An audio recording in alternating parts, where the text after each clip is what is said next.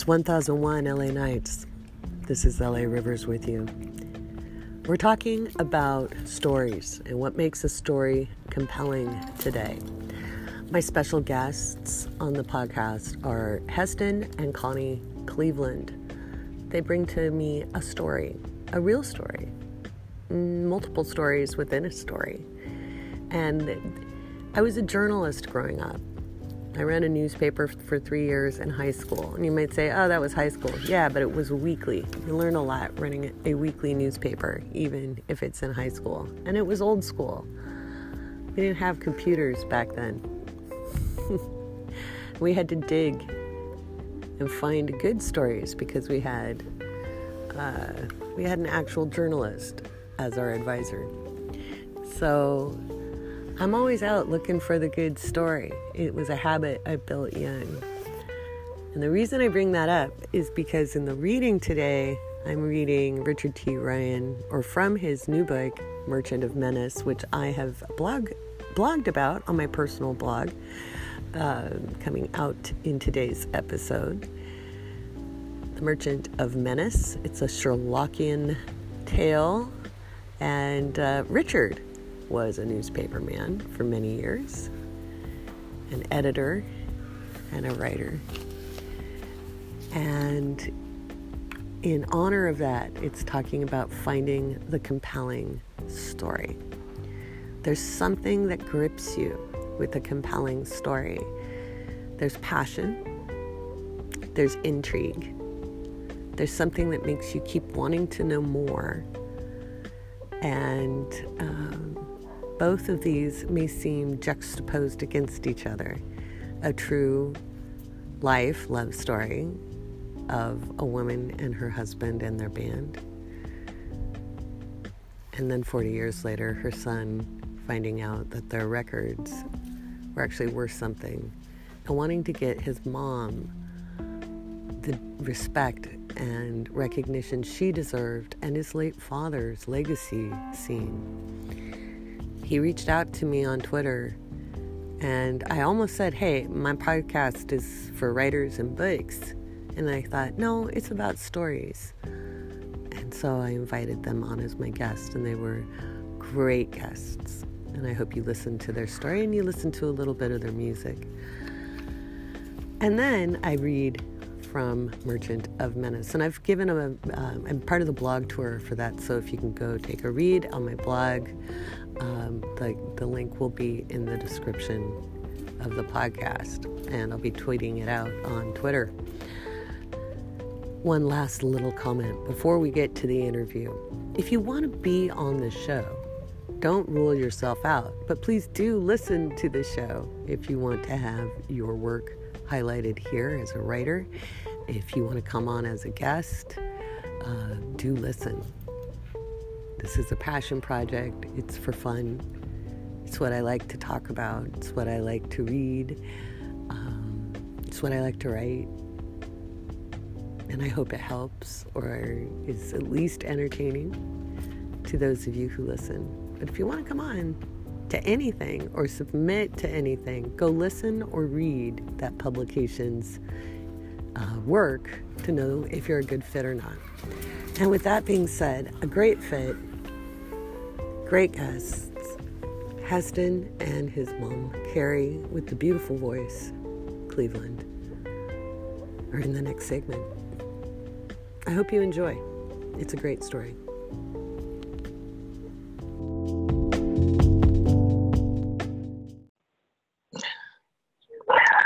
All right, everybody. We've got a special pair of guests on the show.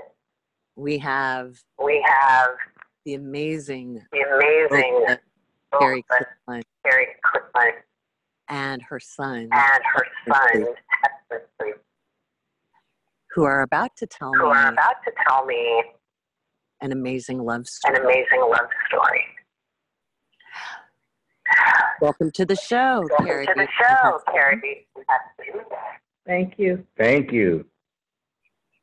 So first off, Heston, you reached out on Twitter and started telling me this really cool story. I would love I you would to love share you to share as, the story with my the story listeners. with my So listeners. you're Carrie's So son, you're Carrie's son, and and you're doing something pretty you're doing special. something pretty special. Tell us about it. Tell us about it. First of all, thank you for having us and allowing us to share what I think is one of the greatest love stories, a family love story of all time. I grew up in a heavily music oriented house. My mom and dad loved music, loved each other, and I loved them. My dad started a band in the late 70s and early 80s, and they became pretty popular locally, toured around the Bay Area, performed at pretty popular nightclubs back then. And I took their music for granted. Fast forward to last year, well, my father passed and my mom continued on until all the bookings were completed, and she decided to stop because musicians and other people didn't really respect a female leader. Mm-hmm. So we were just messing around one day, messing with Beanie Babies. Mm-hmm. And, you know, we were Googling how much this one was and that one was because my mom collected them. And so after about 3 hours, we got kind of tired of that. And my mom says, well, I'm going to bed. So I was still interested in playing how much is this and how much is that. So jokingly, my mom and dad had pressed a few albums. And I said, well, how much is an original copy of a Carrie Cleveland album? Right. And Google said $450. Wow. So I ran and told my Mom, $450 for your album. So we started looking online again, and I bumped into an old friend who was into buying and selling old albums. So we put some in consignment in a record shop, and shortly after, a guy named Chris Webb contacted us, and he was from London, and he was interested in reissuing the album. Wow. So we did a contract, and he pressed them up, and I had no idea what kind of following my mom already had. And Chris, the first thing he said was that Carrie I was talking to? And I'm like, yeah. He said, I thought she was dead. Oh, wow. I've been looking for her for 3 years. Wow. And, you know, we're like, really? You know, so I made a Twitter account in December because I had a little experience in the music, following my mom and dad around, and my dad used to go to jam sessions where, all musicians, right. Of course, bills have to be paid, but these guys would get together for the love of music and just play. And, I thought about it. I said, well, I was really blessed because I'm an only child, and my mom and dad had something in common that they both loved, and Yeah. they loved each other, and I Mhm. loved them. So I didn't realize. Well, of course, I realized my mom could sing, but I didn't have any understanding of really what people thought. So I started sending her music out to various people, and the social media overseas in London and France, Right. they were like, your mom's voice is beautiful. It She is. deserves all this recognition. Mhm. So, that just built my confidence up. And I'm like, Mom, they really think you could sing like I do.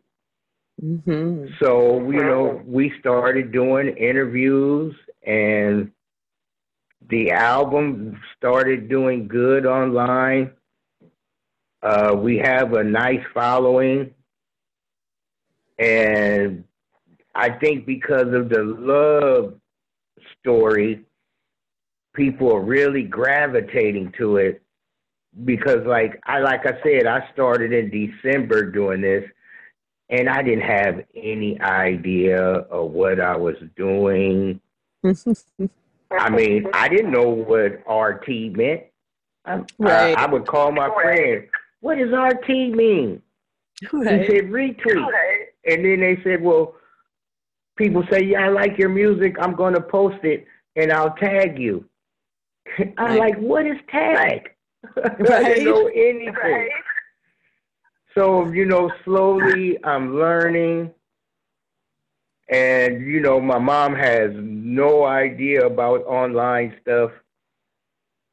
But together, it's coming along. When I run into a roadblock, another door opens. And I started thinking, wow, this is really something. Music is 40 years old. And of course, I'm not going to say my age, but it's really good music. It is good music. It is good music. Mhm. I put it on what I would say a hip hop blog, where the music is older than the listeners. Right. And the blog I put it on was Trend City Radio. Okay. In the contest, just to see, and they have like they play the top music of the day, and on Thursday evenings they have the top 40. Nice. And I got tagged. Your mom made it into the top 40. Oh, wow. And I'm like, wow. So then Friday they have the countdown, and I put one song on, and it made it to number 30. And I direct messaged them. I said, is that good? And they said, man, are you kidding? We get thousands of submissions a week, and your mom made it to number 30 her first time. Wow. I'm like, wow. So and I noticed, I said, well, I have a question for Carrie. How did that feel to, like, the first time your son submits you to a top 40, you make it in, and you come in at 30? It was I was happy about it. Because it's so old, I didn't have no idea that it would, end up being that good. But I'm happy. I bet. I have a question. I'm a mom. And I can only imagine how it how must it feel must to feel have to your baby have boy, your baby boy. because no matter how old they Because get, no matter it's how always old they get, it's always. how does it feel How does to have it feel him to have him sharing you and your sharing husband you and your husband and your family and your story? family How does that story? feel? How does that feel? Well,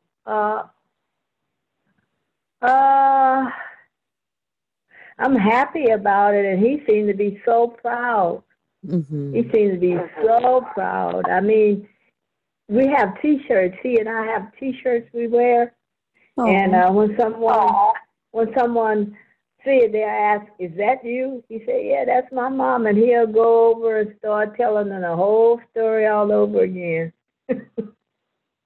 So we are really having fun with it. I just hope things keep happening for us. I think it will. I think it will.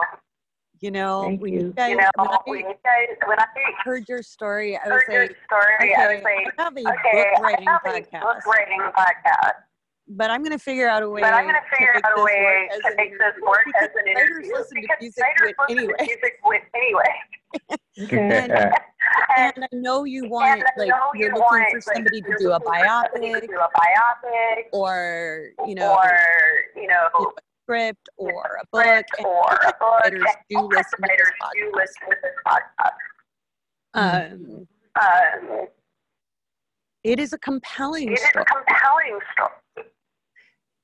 And it is a positive story. And I think the world needs a lot of that. What's your favorite song? And I asked that to Carrie first. Well, my favorite song, I like "Keep on Looking Up." Mm. That's my favorite, and Take a Moment. Mm. But keep on looking up the title, the first song on there. That's really my favorite song. Nice. And your husband wrote these. Right. My husband did. Right.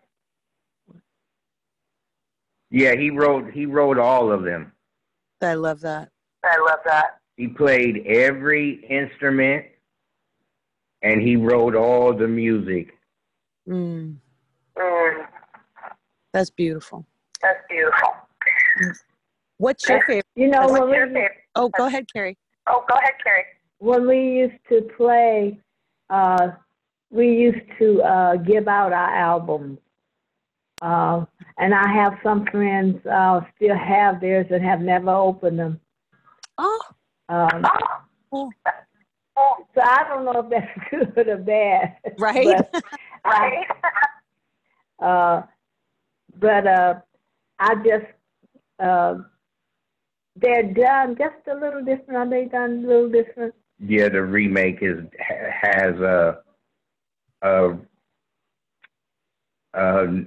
more music, different versions of a few songs on them. Mm-hmm. And to answer your question, my favorite is the whole album. But if you put a gun to my head and I could pick two, my favorite is Take a Moment. That's the slow ballad. Mm-hmm. And I listen to it over and over, and it's like, that's my mom, and she's singing, you know. Mm-hmm. I would put her up against any female vocal artist on that song. Mm-hmm. But then, of course, my favorite is Make Love to Me, the 7-inch promo, which is number 8 on the album or CD. Nice. And that's the one that the record company was looking for. We couldn't find it. And someone he found had a 45 in London. Wow. And that was the most sought after one. We had to do a cease and exist, I think you call it, for... And desist or a DCM? Yeah, for people who are downloading it online and making money off of it. So the record company had me draw up something and send it out. Right. And finally, they stopped doing it, so they put it on the reissue. And that was the one. The first one was Love Will Set You Free. That was the most popular one. Mm-hmm. It has a video, a girl called Northern Girl Dancing, and it has about 600,000 views on YouTube. Wow. That's what I said. I had no idea. Like I said, I'm just learning, at least halfway know what I'm doing on the internet, and stumbled across it, and it's like, wow. That was the one that... It just goes to show that it's never too late. Especially in this age of where things can open up for creative. Whereas in 30, the hurdles were so good. And now with a little question asking and passion, I think it's your passion and your pride in your family story that gets people on board. That's what when you got a hold of me, that's what got let me go look at this. This is really cool. Yeah. And then I listened to your mom's voice. Holy crap! This is a son going, my mom's really good. She's really good. Yeah, that's what I tell people. When I was the sound man, I would go and set up, the sound system and the keyboard, and a few of my friends would come, and I go, my mom could sing. And you know how people like, okay, yeah, all right. And so she would start singing, and they look at me and go, your mom could sing. And the first thing I say is, I told you. Right. And it's not only my mom, she could sing. Right. And it's beautiful. Because sometimes artists don't like promoting themselves. Is that true in your case? Is it nice to have him putting it out there and yes, anybody want to know, I'll say, let me get my son. Perfect. It's funny. We have a long hallway, and I'll be in my room, and she has to walk quite a ways with the phone, and I can hear her walking down the hallway. Well, hold on. Let me get my son so he can explain it to you. There you go. And I have no problem telling them. I love it.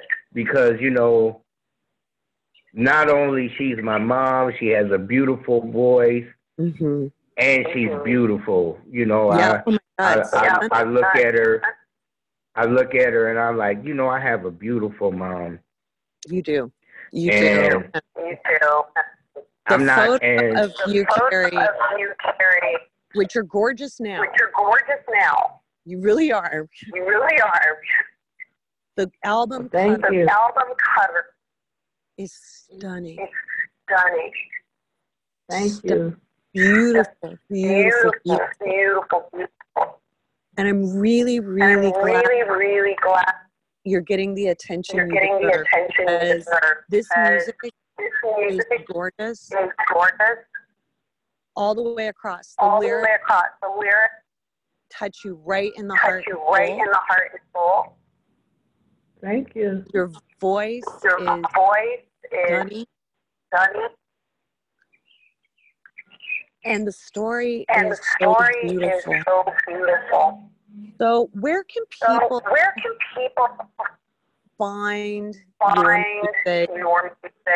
And I'll let Heston do this. Tell us all the social media feeds. Where can they go listen? Where can they buy the music? Tell everybody. Okay, you could listen to it on YouTube, Spotify, and SoundCloud. Awesome. And you could purchase it on Amazon, Bandcamp, and Kalita Records. Okay, great. And and Juno.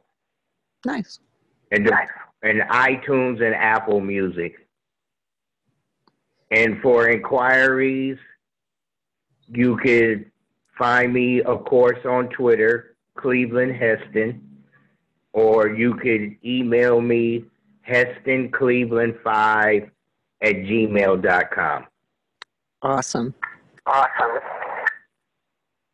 Well, it has been such a pleasure to have both of you on 1001 LA. And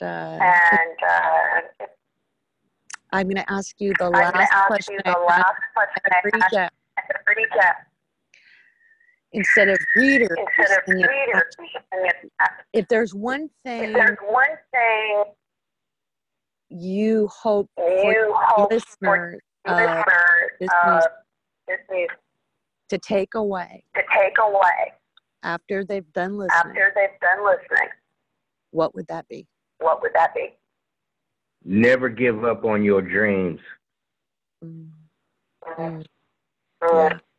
Yeah. I mean, it's 40 years. And, I just wish my dad was alive. Yeah. So he could see the resurgence of his music. So the main thing is never give up on your dreams. Yeah. I bet he's smiling right down at you guys. Yeah. It's a beautiful legacy. It's a beautiful story. You guys can read more about the press link in the description. And go listen because this is. Thank you so much, guys. Thank you. It's time to get comfy and cozy. Time for a story. Remember, every reading here on 1001 LA Nights is a cold reading. And what does that mean? It just means I'm reading you a story. It's not an audio play or an audiobook. It's me reading you a story.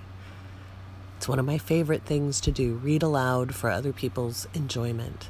It doesn't have to be perfect. It just has to be cozy and comfy. Without further ado, it's my pleasure to read from Richard T. Ryan's Merchant of Menace with permission from the author. And this is being read by L.A. Rivers.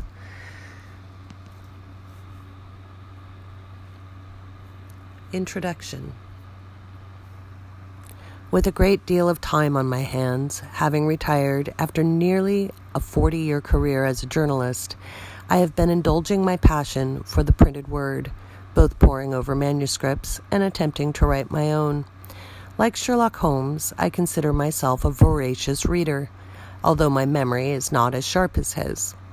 One day, as I was rummaging through the various cases in the tin dispatch box of Dr. Watson, which I had acquired at an estate auction in Scotland, I noticed the bottom of the box seemed ever so slightly raised in one corner. Upon closer examination, I realized that what I believed to be the bottom of the case was actually nothing more than a thin sheet of metal which had been cut to the exact dimensions of the box. Taking a small flathead screwdriver, I was able to pry up that false bottom, and underneath I discovered this latest case, which had been hidden there. I must admit, I found the notion of Dr. Watson secreting a manuscript away in the bottom of a box, which he owned, and which many believed to be locked away safely in the vaults of Cox and Company, too fascinating to resist. So I sat down and began to read it immediately. As readers of my past efforts are aware, the cases in this box had all been withheld from the public for various reasons, and The Merchant of Venice is no exception.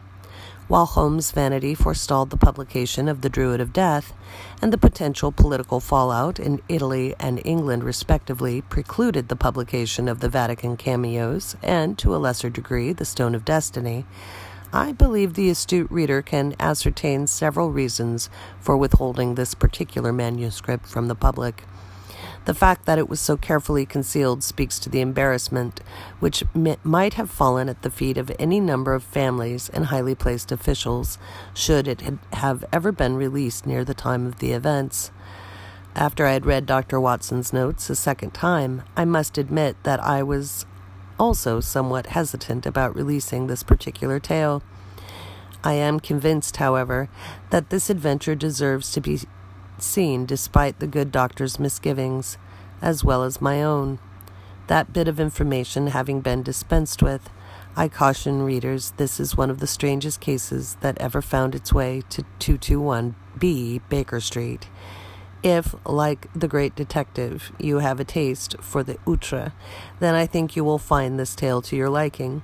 If nothing else, it certainly offers certain insights into the sensibilities of the late Victorian and Edwardian eras, which Holmes called home. Richard T. Ryan.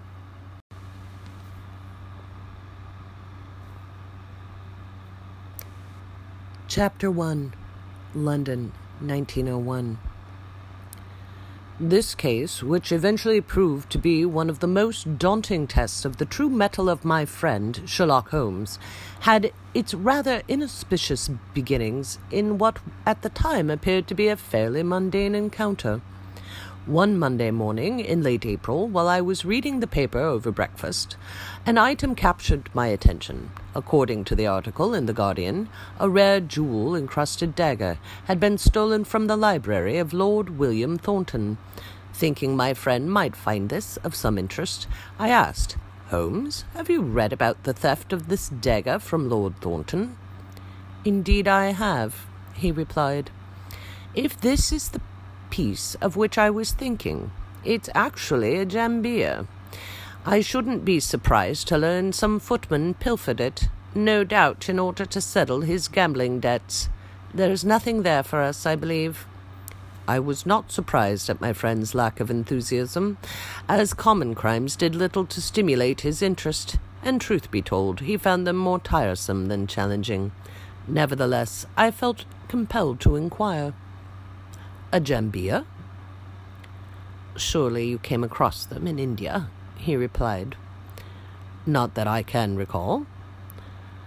Sensing yet another opportunity to impress me with the breadth of his knowledge, and having warmed to the subject a bit, he continued, Jambias are wide, double-edged knives that can trace their origins to Yemen. In that country, they are a symbol of social class, and I have heard it said a true Yemeni would rather die than be seen in public without his jambia." "Rather like those American cowboys and their pistols," I ventured. Holmes cast me a withering glance, and continued, though I had not even spoken. "As is the case here, they are often embellished with gold and precious stones, although I must admit that while I have no idea how Lord Thornton acquired his jambia, I must say that people who keep such objets d'art around the house are simply asking for trouble. Decorations are one thing, but a trophy such as that, acquired only because you are wealthy and powerful, well, That just strikes me as a little more than ostentation." "You cannot mean that," I said, gazing around our cluttered room.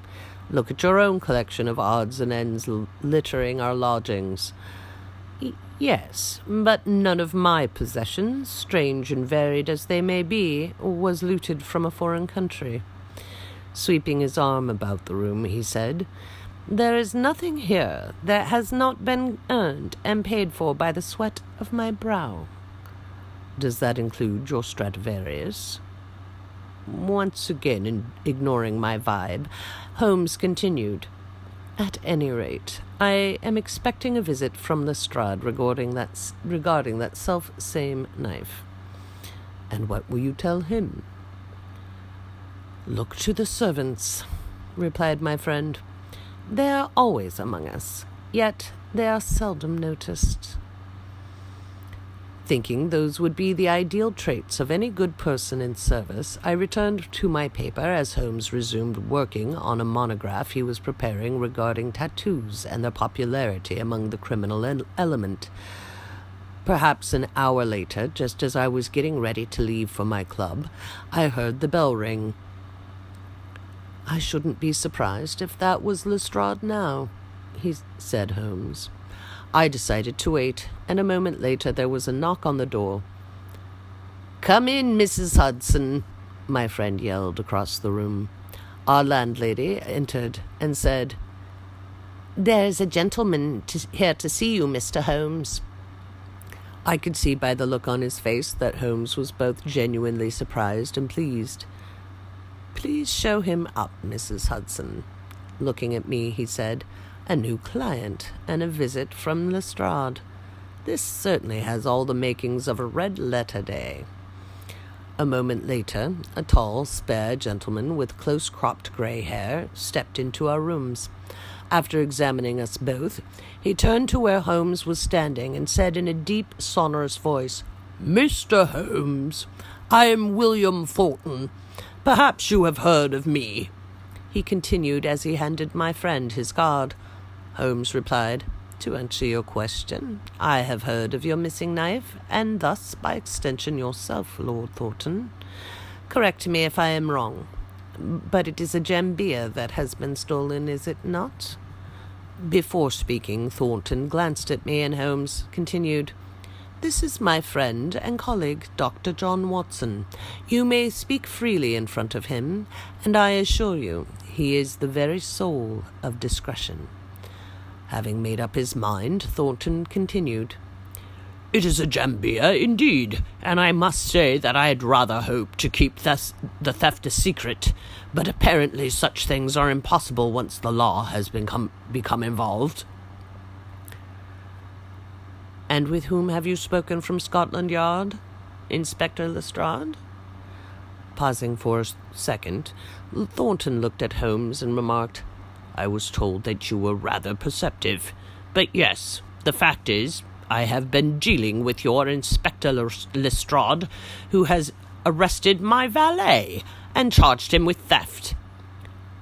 Glancing at me with an I-told-you-so look on his face, Holmes replied, "He is hardly my inspector, your lordship, but if an arrest has been effected, then why are you here?"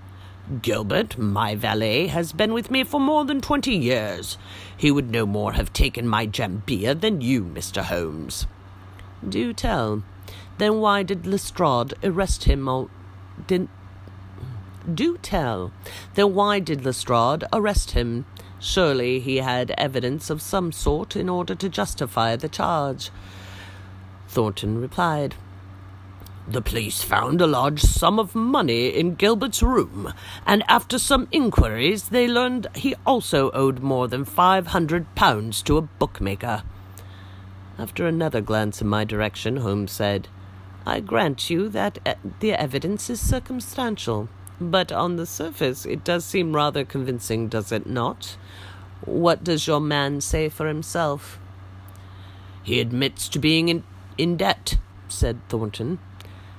"And how does he explain the money?" asked Holmes.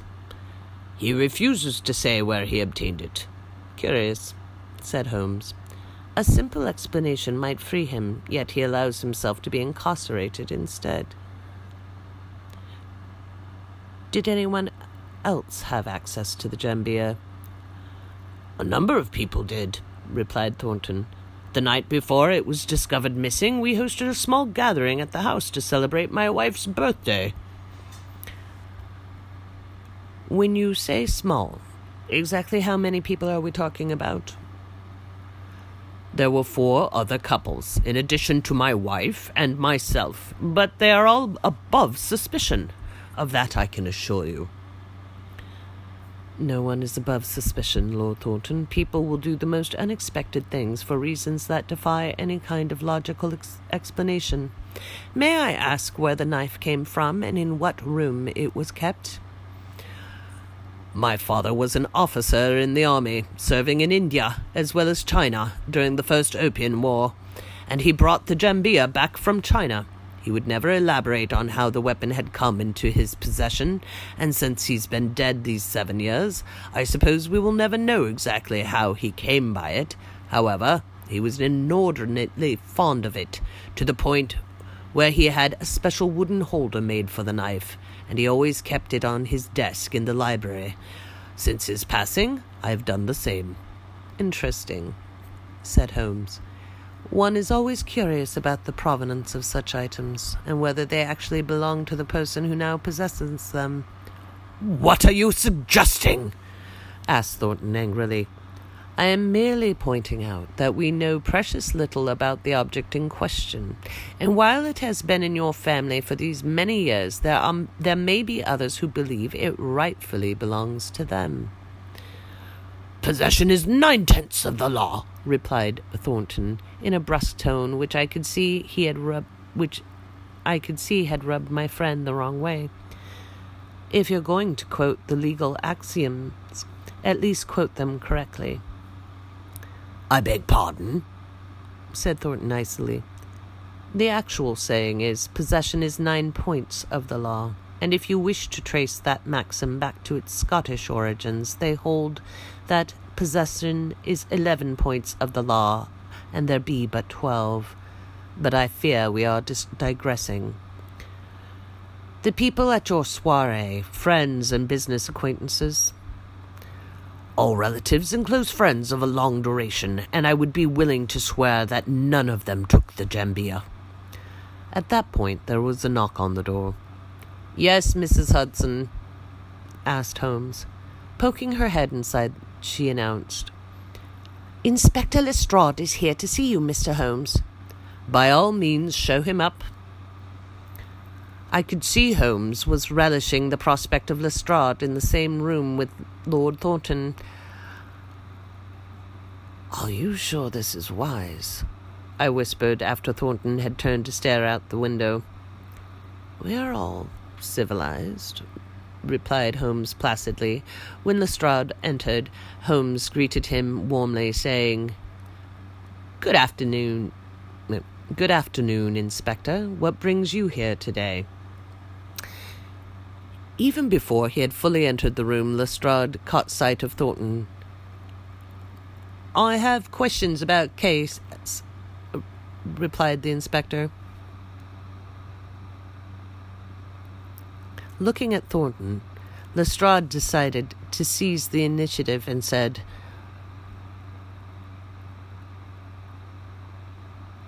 Lord Thornton, may I remind you that I'm the investigating officer on your case, and any concerns you have should be addressed to me.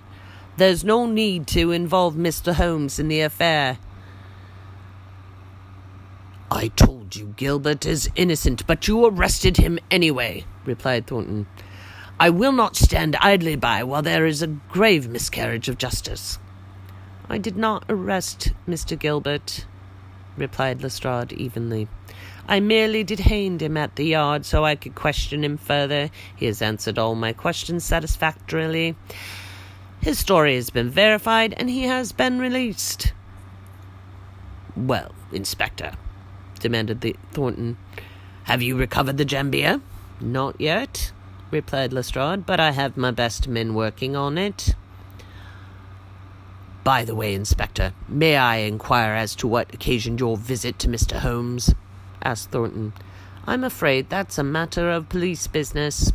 Another case entirely, replied Lestrade.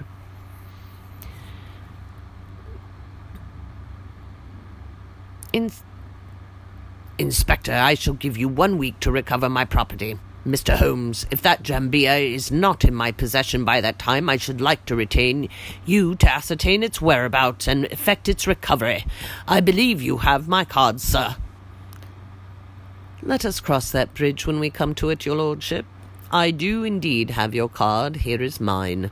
Should anything else about the knife or the theft occur to you, please inform Inspector Lestrade, and if need should arise, I will consult with him. Thank you, Mr. Holmes, he said, shaking my friend's hand. Looking at myself, then Lestrade, he said, Dr. Watson, Inspector, good day to you both. After he'd left, Holmes looked at Lestrade and said, Another case entirely. Prevarication hardly suits you, Inspector. I had to tell him something, Mr. Holmes. The man has been making my life miserable. If I didn't know better, I'd swear he had something to hide himself. So, you have come about the jambia. Looking sheepish, Lestrade said, I do need your help, Mr. Holmes.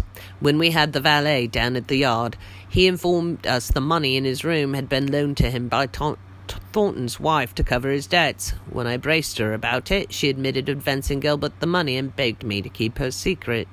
You may make what of that as you will, but I was rather impressed by the valet's nobility. That's all well and good, Lestrade, but what have you learned concerning the theft? That's the problem, Mr. Holmes. All of Thornton's guests and their spouses would appear to be in the clear. We can find no hidden debts or anything else unsavory about them.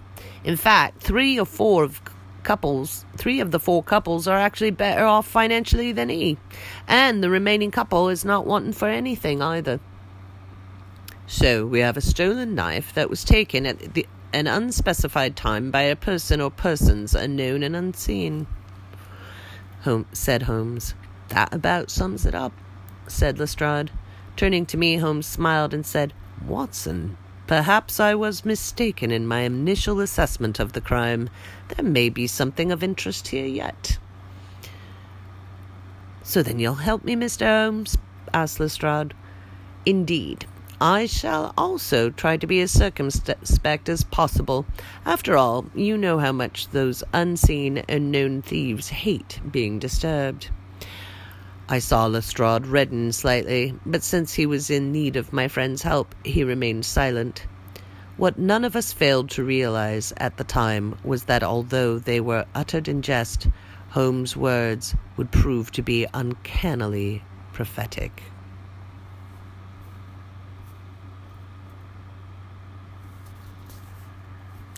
And that was a sample reading of Richard T. Ryan's Merchant of Venice, done in choppy English accents by yourself. He actually has an amazing reader for his audio versions of his books. Nigel is fantastic. I hope he's doing The Merchant of Venice as well. And you can get those on Audible. You can buy Richard T. Ryan's book on Amazon and everywhere else that great books are sold. And you can find the links in my blog post review that you will see in the podcast description.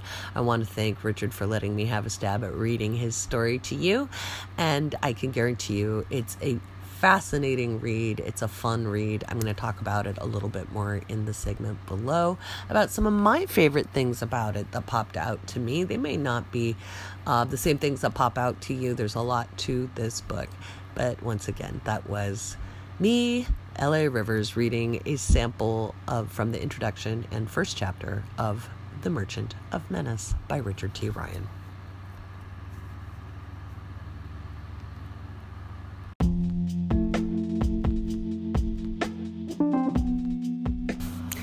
And there you have it. Another episode of 1001 LA Nights. This time we were talking about compelling stories. And in Richard T. Ryan's book, The Merchant of Menace, which I have up on my personal blog, which you can still access at 1001 LA Nights, just go to the blog section and it takes you over to my WordPress blog, the LA Rivers blog. One of the things I really loved about this book was how he went on this escapade of treasures that were being stolen. One of them being original plates by William Blake for Urizen, or Urizen, depending on how you want to pronounce that, which really kind of shook me. And it's not really a spoiler to tell you about it. I didn't write about it in my review, but it was a delightful surprise because I studied that particular book when I was in university and got to go to the Tate Gallery in London and see some of the images. And for it being an 18th century work was really remarkable and very, very much ahead of the time. And it's almost profane in its timing back then. So to have that lovely treasure be in the book just kind of struck me as interesting because it's not something people hear a lot about. And there were other treasures in there as well that were delightful. One of the things I love that Richard does as a writing device to draw the reader in is, you know, if you're going to write a Sherlock Holmes novel and not just pay homage but stick with canon, that's no small feat. And it's really quite an exercise in writing. Richard is recognized by the Baker Street Irregulars, and that's a not-for-profit group that kind of vets literature to say, is it canon or not canon? And is it truly in the spirit of Arthur Conan Doyle, or is it just loosely tying in another vein? And he's stuck with canon. And to do so, you noticed I read the introduction. I love that, playing on his own life experience as a newspaperman. And you know, most people forget that Sir Arthur Conan Doyle originally published the Sherlock Holmes stories in the newspaper. They were not large volumes. They were serialized, and people waited on bated breath each issue to get the next piece of the story.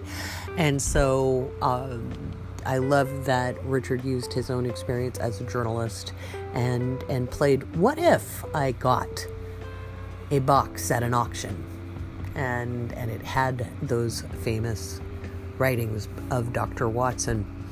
So that is a compelling hook that draws me in anyway.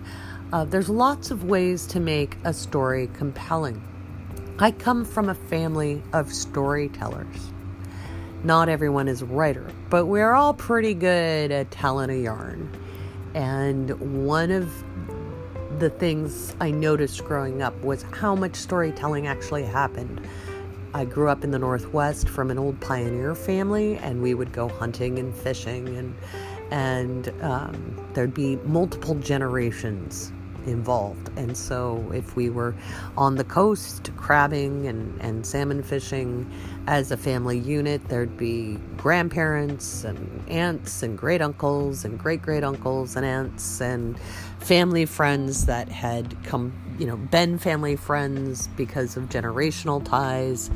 And there would always be stories, and they were colorfully described, and intonation was used, and they would draw you in. And as a kid, I remember fighting going to sleep because I wanted to hear the next story Grandpa was telling at the fire, or a story I wasn't supposed to be hearing because it was maybe a little more adult in nature. And I would ask way too many questions. And so I learned to be quiet and listen. So when you are writing, or whether it's music or you're writing a tale part of what makes something compelling is something that draws the reader in that they can identify with.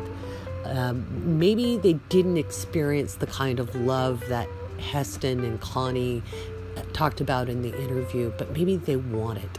There's a reason romance novels are so popular. Love them or hate them, they're popular because that's something people seek in life. Adventure and mystery. So often people look at their own lives as ordinary and regular instead of seeing the remarkableness of it on a daily life. And that's why they seek fantasy or fiction or juicy nonfiction. And the truth of it is there's very few boring lifetimes. There's very few boring people. It's just some people are better storytellers than others. And I used to, when I would meet people and we'd be talking and sharing stories about life, they'd be like, wow, my life isn't as interesting as yours. And I'd say, well, I don't know about that. I'm really good at telling stories. So tell me about your life. And they'd tell me about their life. And then I would recount it back to them in a more interesting way. And suddenly their life seemed far more brilliant than they first imagined. So the art of storytelling is connecting people, making it relevant, making it juicy, making people feel something. Whether it's, oh man, isn't that sweet? And I'd love to see a lot more of those stories in the world. That's why I wrote the Granny Annie book, The Double Bubble Conjecture. I wrote that because I believe we need more good news in the world. It's the same reason I brought Heston and Connie on the show. And it's the same reason I read Richard T. Ryan, a sample of his book, The Merchant of Menace, here on the podcast. I think we need happy endings. I think there's enough dystopianism in real life. I think there's enough tragedy and enough trauma. I don't think we really need to highlight it. I don't think abuse is any more prevalent today than it ever has been. I think we're finding out about it. Because I lived it in a time when people didn't talk about it, but I lived it, you see.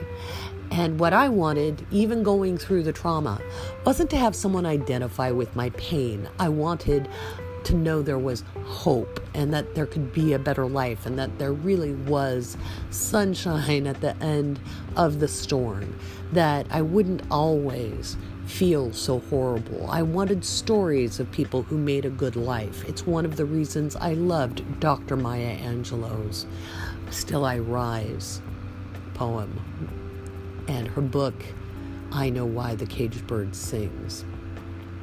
Because that was hope to me as a young person. So when you are writing, I think so many of you are working on dark works. And if you can finish those, great. But if you can't finish those stories, ask yourself why. You'll find in my short stories, I'm not hiding reality. There's no Pollyannishness to it. But it's pragmatic hopefulness. And I think the world needs a lot of that these days. And I urge you as storytellers, write a compelling, hopeful story. Write a happy ending that makes sense. And with that, I'm going to love you and leave you. And I look forward to having you comment about this on the blog or, shoot me a message on Twitter. Go ahead and tweet at me. You can find me at twitter.com/@Nights_LA. And I'll put that in the notes. I look forward to seeing you in another episode. This is LA Rivers. See you on Twitter.